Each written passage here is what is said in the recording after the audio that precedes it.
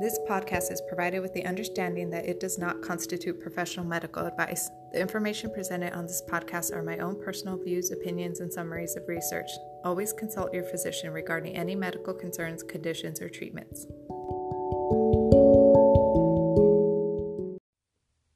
Hi everyone, welcome to episode number 13 of It's Not You, It's Me, a PMDD podcast. I am so happy it's finally fall. Fall and winter are my favorite times of the year. It's, the time of comfy sweaters, boots, beanies, hot chocolate, the beautiful fall colors, and Halloween, which is probably my favorite holiday. I made my cubicle at work look like Halloween and threw up on it. It's great. I've got my decorations.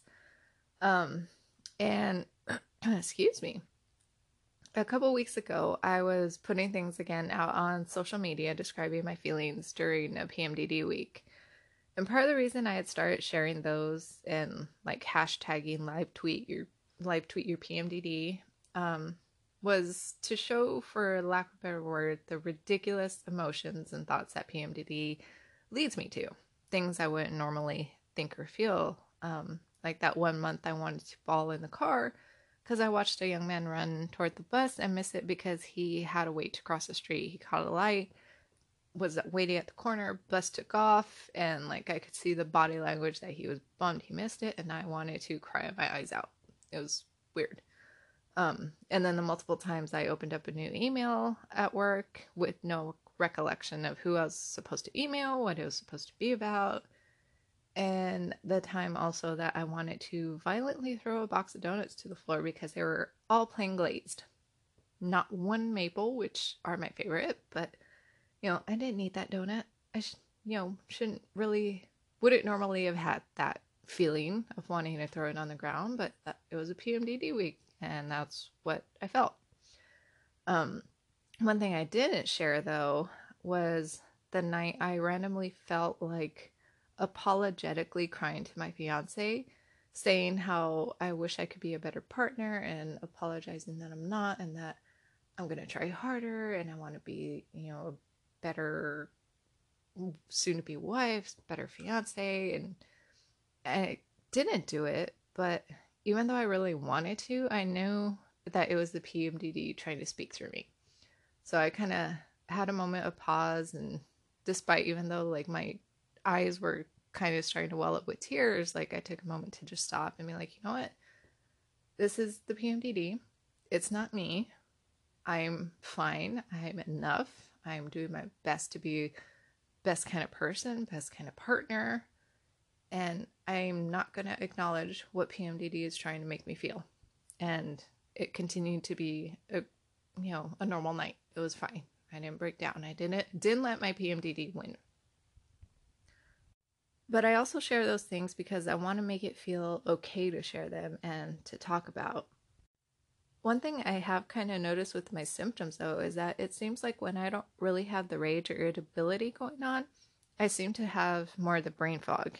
And when the rage and irritability are dominant, I experience less brain fog. So it's a weird kind of scale happening where I have one group of symptoms more so than the other, and then maybe a couple cycles later, the next cycle, it tips back and I have more of the other symptoms and less of the other kind. Not quite sure what that's about, but I thought it was a kind of interesting observation and something to probably note. So there's that. Today I wanted to talk about this article I found recently that caught my attention. And it's titled Mindfulness-based Stress Reduction as a Promising Intervention for Amelioration of Premenstrual Dysphoric Disorder Symptoms. And it was published in 2015 and comes out of North Carolina. If you've heard some of my other episodes, I'm not really one for taking medications for anything, even a headache. And that's just my personal preference for different reasons. There's nothing wrong with it, nothing wrong with people that do take medications. It's just my thing that I try not to. So when I saw this article, I was interested because it's a non-medical approach, and I have been kind of wanting to know more about mindfulness. I feel like I know it, but I don't really know it. So let's talk about it. Mindfulness is a practice of Buddhism that has been adapted for mental health purposes, and the basic essence of it is focusing on one thing in the moment.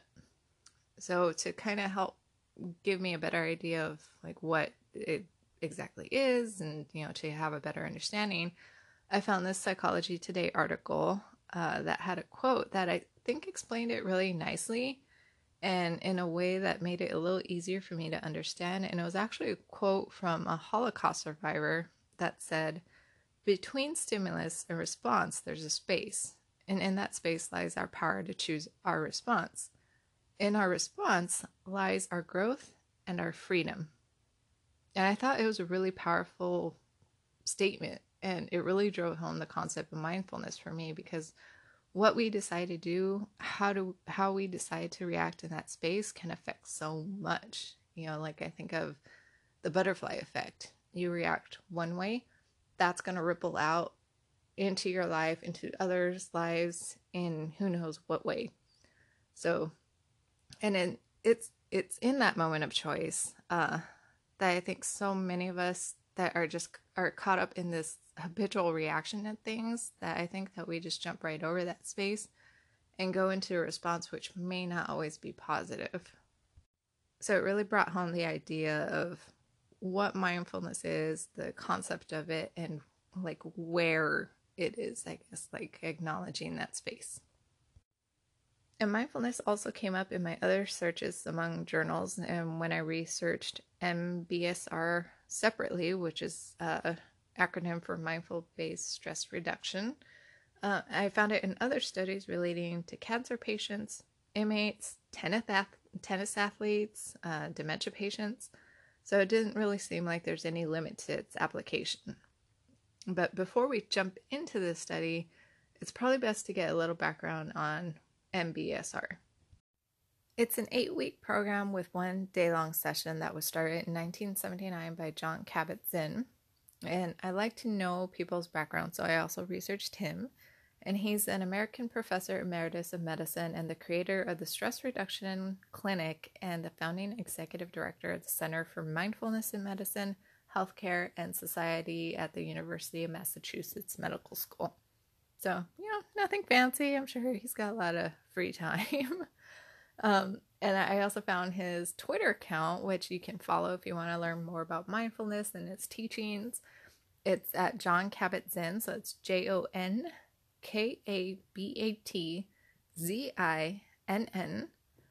And he also has a website where he offers this 8-week program for free. Yes, for free. He has a breakdown of the weeks and practices and printables available where you can either print by class or just one huge ass download where you can download everything all at one time. And it's nice that he even offers recommendations of how to organize everything, like purchasing a 3-ring binder and getting dividers and what to write on those dividers. And being a super organized person that I am, I appreciate that kind of guidance because I'm just a nerd that way. And I was thinking I might actually download and try it, because even if I don't have the self-discipline to put it into practice or anything, at least I'll know more about it.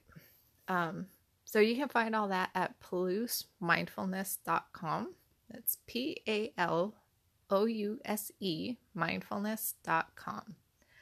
And while you can download the resources online, he does write that doing an in-person course is better because you're more likely to stick with it and finish the course. But I'm guessing live courses probably cost a lot of money. So personally, I'd opt for the free thing, probably better than nothing.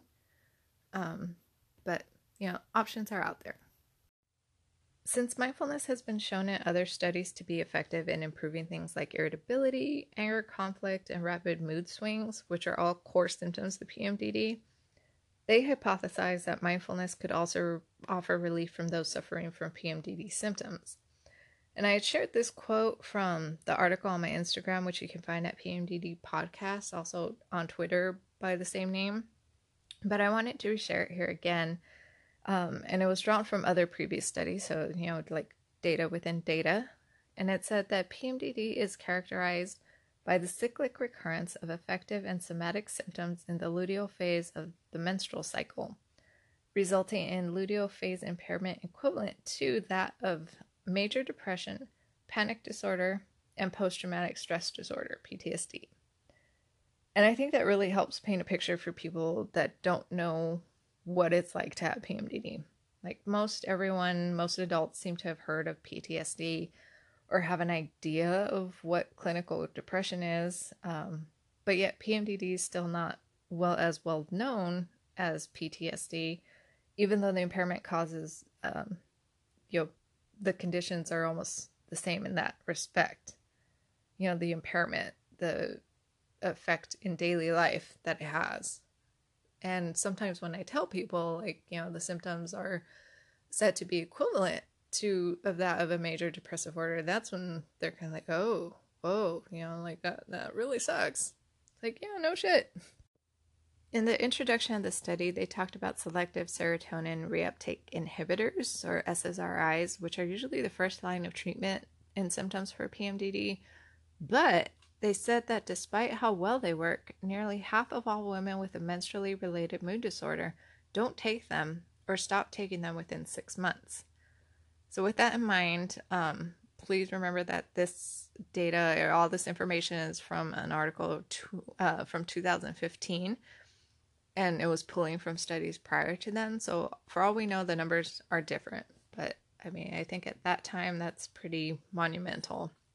And while there weren't many, the few studies that have been done about behavioral or cognitive therapy for PMDD symptoms seem to support their efficacy. And I think that's what drew these researchers to wanting to find out more and do another study, especially since mindfulness has the ability to modulate stress and emotion regulation, which are two things strongly associated with PMDD. So it all kind of ties together. Plus, mindfulness has also been studied for its effect on decreasing blood pressure and treating pain syndromes. So I've joked before about how medicine seems to be crazy full of acronyms. And before we move on, here's another one to keep in mind when you hear me mention it again later, and that's MRMD, which stands for menstrually related mood disorder. And I just wanted to get that out there before we move on. So the way they found participants for this study was through newspaper ads and posted flyers up in the community, and they contacted women who were also originally enrolled in a previous MRMD study. And the researchers don't just take their word, for participants that signed up, like, yes, I have this PMDD, I have PMS, whatever. They do screen and make sure. And one of the items that they used was the Daily Record of Severity of Problems, or DRSP, which is the same one I had tried out a few months ago and had shared copies on my social media. I don't know if you've seen, it's that little chart that I color-coded, and you rate various symptoms on a scale of 1 to 6, 6 being the worst kind of feeling, or the most intense. And of the women that enrolled and began the study, 21 actually completed the mindfulness training, and they were taught by 2 trainers who went through the teachings at the Center of Mindfulness at University of Massachusetts Medical Center. And it was interesting to read the preparations for this study. Aside from the screenings, like the symptoms, they also took blood pressure and heart rates, as well as recovery and pre-stress baseline numbers, and did other stress tests as well. And all the participants were given 2 pain tests with a 5-minute break between the 2. And the first one was a hand cold presser, in which they filled this container with water and ice and had participants submerge their hand up to their wrist and asked that they keep their hands still. And there was some sort of circulator in there to make sure that the water stayed cold around their hand and didn't begin to warm. And the water was kept at 39 degrees Fahrenheit or 4 degrees Celsius, which I'm kind of curious and want to try to see how cold that was. And they were asked to indicate when the sensation started to become painful and when they couldn't keep their hand in any longer. They then rated the pain intensity on a scale of 0 to 100. And they weren't told, but the researchers had set a max time limit of 5 minutes. So had someone somehow made it could have lasted more than 5 minutes, they would have ended it there. They would not have let it go on beyond the 5 minutes. For the second pain test, participants were asked to raise an arm for 30 seconds, and then they had a tourniquet cuff, like a blood pressure cuff, placed on the arm, and it was inflated. Then their arm was returned to their side. They then did 20 hand grip exercises, and again verbally indicated when they started to feel pain and when they were no longer able to withstand it. And like the cold water, the researchers had set a time limit, a max time limit on this test, but didn't share it with participants, and that time limit was 20 minutes. For the social stress test that was given, it sounded like a really kind of strange scenario. They set it up like an interview with the participants and researchers and recorded some data from that. And I don't want to get lost in the weeds of what it was like, but I'll share the link on my Twitter to this study, so that way if you're curious, you can download it, read about it. But the purpose was to establish heart rate and blood pressure numbers, as well as, I'm sure, like a level of stress. But before we move on to talking about mindfulness-based stress reduction, let's take a quick break. So the MBSR intervention or training that was given to the participants included 2-hour sessions over a period of 8 consecutive weeks, so 8 classes, and a 4-hour Saturday retreat. And I gave a breakdown of what was involved in each of the classes. Class 1 included an introduction to body scanning and an eating meditation. Class 2 was an intro to sitting meditation with awareness on breathing. 3 involved an introduction to gentle yoga movements. Class 4 was an introduction on walking meditation. 5 was an expanded session on sitting meditation and a discussion on the role of mindfulness in stress in everyday life. Class 6 involved working with strong emotions and inner resources for emotional resilience. Class 7 introduced participants to choiceless awareness, which is a practice where one is fully aware of the moment but not focused on any physical, mental image, or object. And that's something I definitely want to look more into. Class 8 was a review of the intervention and discussions about continuing the practice of what was learned outside of the course. And in the shortened Saturday retreat that they did, participants were introduced to functional silence and participated in various meditations and discussions and reflections. And that Saturday retreat, I think, was originally supposed to be like an 8-hour, but was shortened to 4 hours. And after the course, the same pain tests were given again as before the course, and questionnaires about reflection and mindfulness. They were also given a self-compassion scale to complete. And I really, really wanted to share the definition they offered for self-compassion because I felt it was so great and so full of goodness. Like, for some reason, like it just gave me warm, fuzzy feelings. But they defined it as holding one's feelings of suffering with a sense of warmth, connection, and concern. And that just seemed like so self-loving to me. I just thought it was great. Sorry. So using questionnaires and inventory ratings, they did post-intervention evaluations with the participants. And they had also required that participants use an MBSR diary to record how many minutes they spent using different practices each day at home. And the diaries were turned in weekly to the study coordinator at each class. In the end, all the participants engaged in some sort of mindfulness practice at home 80% of the days over the course. And when they compared their tracking ratings from the DRSP from the pre and post ratings, they found a decrease in the premenstrual ratings of depression, hopelessness, anxiety, mood swings, sensitivity, irritability, and conflict with others. They also administered the 2 pain tests again, but found an increase in pain tolerance to the cold pressor, but no difference in the tourniquet cuff test, which I think is a little weird, but who knows why that was the outcome. And it sounded like most of the participants had a positive experience with the class. One called it eye-opening, and another said it gave her the tools to help her manage her emotions and stress when she felt out of control, that it felt it gave her control. And just about all the participants were applying what they had learned in the class to other areas of stress in their life, not just solely related to premenstrual stress that was happening. The good thing is that the researchers felt that they had gained enough data from this study to feel like it was enough to show that MBSR would be efficacious for symptoms related to MRMD. I always have to slow myself down with those acronyms, otherwise, I feel I get tongue-tied.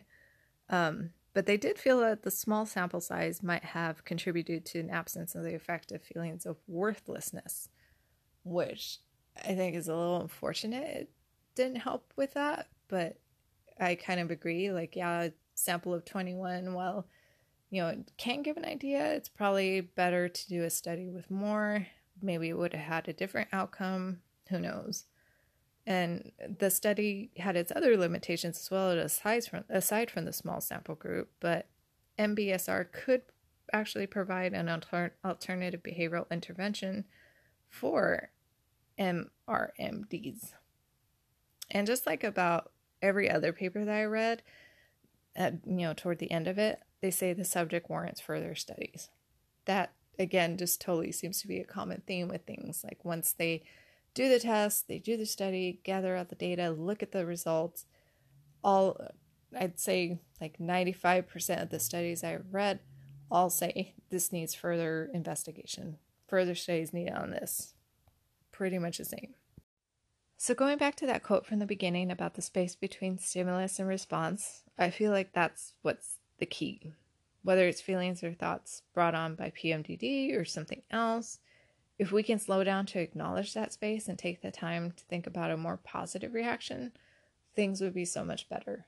I doubt we can achieve world peace with that, but if we can have better lives, better relationships, because we're taking the time to think about it and not just habitually react, I think things would be a lot better. And before I started working on my notes for this episode, I put it out on social media asking if any of you had experience with mindfulness for your PMDD symptoms. And I wanted to share some of those responses because some of you did have something to say, which I love and I'm so thankful for. So Imperfectly Peaceful said, yes, meditation, both through apps and short ones I create myself to make sure I'm feeding my brain positive messages when it wants to sink to the darkest depths. Rebecca 5 Joy said, yes, that and yoga have helped me a lot. Brett and Rick said, it's not an easy feat during a PMDD bout, but it's obtainable. Kitty's IDC said, that's what I was looking for when I looked into self-awareness to help me with my PMDD. I do it every week of every month now for the past year and a bit. It helps me bunches. Nicola Lucy said, tracking my symptoms became part of bringing more attention and awareness to what the hell was happening to me, and then helped me manage my symptoms naturally. The more I engaged with my body through mindful listening, the more I took back control of my cycle, gradually healing myself from PMDD. This process was the basis of my work, shadow walking. And Candy Klein said, I use the Calm and Headspace app for meditation twice a day, and it has helped me incredibly to pull myself out of my head. So thank you all for sharing your feedback and your experiences. By sharing these, it's not only great for discussion, but good to know about these apps like Headspace, Calm. I have Calm on my phone, but because I'm not regularly practicing it, sometimes I forget I have it, but I'm going to try to be better. But to sum up my thoughts on this, I really don't see anything bad with learning mindfulness. Yeah, it might not help with absolutely everything or every feeling, but it won't make things worse either. It seems like it can only help things. And what's great is that there are many places and ways to learn, like that website where you can download the info for free for that course. There's apps to download and live lessons. And I didn't check, but I'm willing to bet that there are instructional YouTube videos as well. And like I previously mentioned, I'll share the link to this article on my Twitter feed. I'll get it out on Instagram as well. And even if you don't have a Twitter account, you can still find my account through a website, through just, opening up Chrome page or something. Just go twitter.com/PMDD podcast.